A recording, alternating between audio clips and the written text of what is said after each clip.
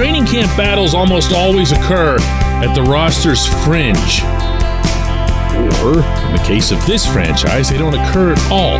I've got an idea. Good morning to you. Good Wednesday morning. I'm Dan Kovacevic of DK Pittsburgh Sports. This is Daily Shot of Penguins. It comes your way bright and early every weekday. If you're into football and or baseball, I also offer daily shots of Steelers and Pirates, where you found this. Training camp opens tomorrow morning, 9 a.m. for the first session. 58 players will be invited to camp, the team announced yesterday. And of those 58, of course, exactly the 20-some that you expect will make the roster will make the roster. If you're getting into which PTO player might beat out some other PTO player, or Valtteri Puustinen versus Alex Nylander versus Vinny Hinostroza, whatever, it's the bottom of the chart. It's the bottom. And whoever it is that makes the roster in such a setting is going to be playing maybe 3-4 minutes a night and is going to be back in Wilkes-Barre before you know it, replaced by somebody else. It's just not that important. What I want to see at camp is all at the upper level of that chart. Think about this. They missed the playoffs this past season. There is a unique opportunity for Mike Sullivan between that and the fact that he's got a new boss and a new front office around that boss. He can use that to his advantage. Now, he's not exactly the mind manipulator type. He's not, I mean, somebody's got to say it. He's not the Mike Babcock type. He's really honest with his players.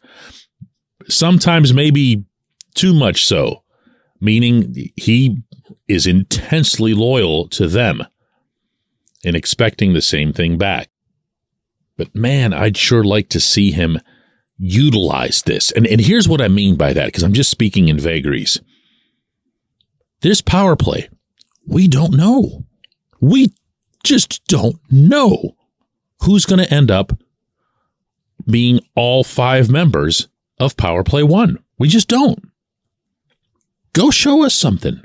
Show us some training camp synergy. Show some symbiosis out there.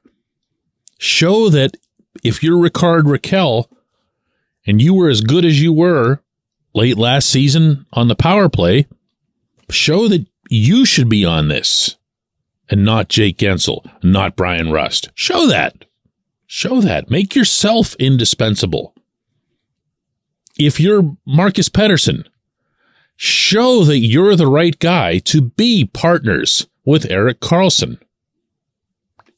Similarly, if you're Ryan Graves, show that you're the guy to work with Chris Letang. And you know what else?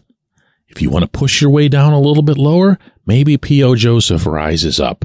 Just throwing it out there. I'm not suggesting that Graves or Pettersson isn't going to be the 1-2 in the pecking order, but push him.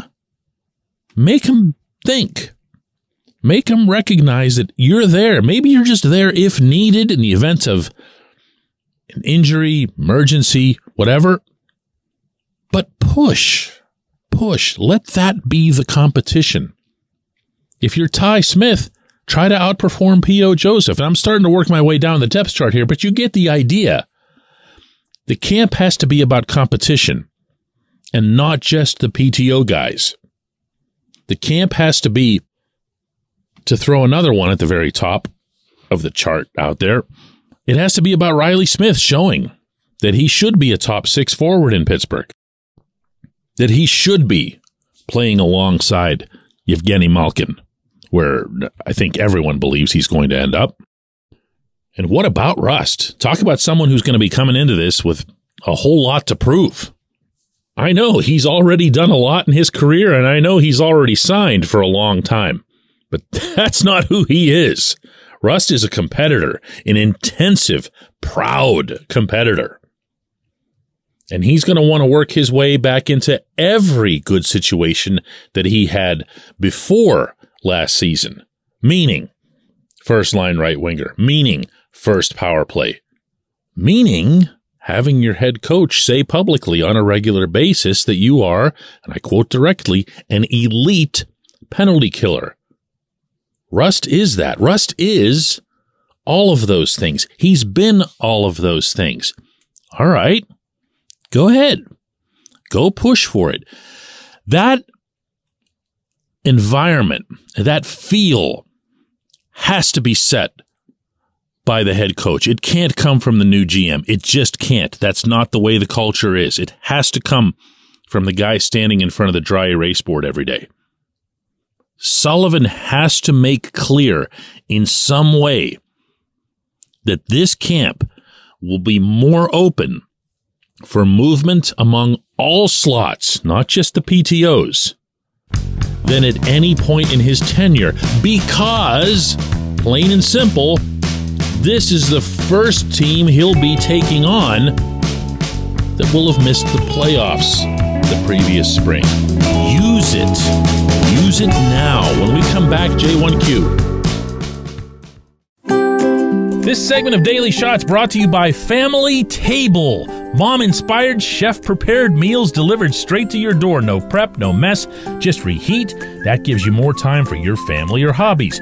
Go to FamilyTablePGH.com. Use the code DK40, that's DK40, for 40% off and free delivery on your first order. Order by noon Thursday for Monday delivery. Family Table, bringing families back to the dinner table.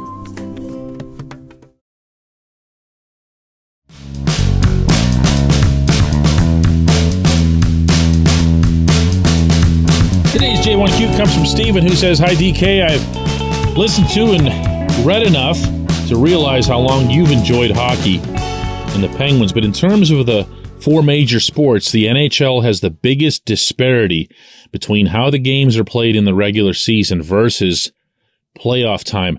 Does it ever bother or annoy you that the NHL's regular season seems to go on forever, but once the also endless playoffs finally begin, the style of play dramatically shifts, the emphasis on goaltending and defense becomes much greater? It's as if these are two completely different seasons within the same NHL season, right?" Well, Stephen, I don't know that I share the view that the NHL has a bigger chasm between regular season and playoffs than the other sports do. I can't speak to the NBA because we don't have a franchise here. But I've always felt a much greater sense of urgency and a change in play, I think, would be fair within the National Football League.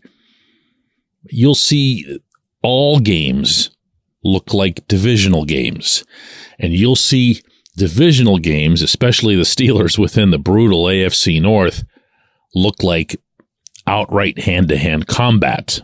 They get pretty nasty, kind of like what happened with the Steelers and Browns a couple nights ago. In baseball, baseball's not a physical sport. Baseball's not, something where guys are bashing each other's heads in. But you see different approaches. You see different usages of pitchers. You see different applications. You don't see Sunday lineups. Playoff baseball, and heaven knows I haven't covered much of that in covering the Pirates, does have a different feel. Where hockey is concerned, I think where hockey gets itself into trouble, and this might, in an indirect kind of way, answer your question.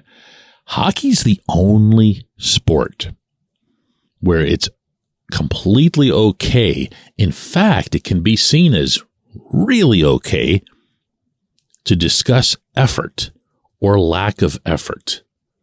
You will almost never hear an NFL coach say, "Yeah, we just didn't try hard enough. We didn't give the same effort that the other guys did. We got outworked." You hear that in hockey after every loss. We got outworked. We got out-hustled. They skated harder than we did. And you will never hear this in football or in baseball. I shouldn't say never, almost never. There are rare occasions where a team just completely lays an egg and coach will say, whether that's in football or even the manager in baseball, we just didn't have it. Look, we just played badly. We were sloppy. We didn't run the bases the way we needed to. But even then, they're careful about effort because effort is seen as a direct reflection on the head coach or manager. Whereas in hockey, it's just the reason you lost. The coach can talk about it. The team captain can talk about it. Everybody talks about it. So I think that when you and I hear enough of that from the participants, we could come to assume that when the team loses, they just didn't want it as much. And therefore, the game wasn't important. Whereas when the Stanley Cup playoffs come along, every game to an extent feels like Game 7. And it looks like Game 7 on the ice. And the comments that you hear afterward are never, ever, once you get to playoffs, about the other team wanting it more. Crazy, right? To me, that's the disparity. That's just my theory. Everyone's entitled to their own. I appreciate the question. I appreciate everyone listening to Daily Shot of Penguins. Training camp tomorrow.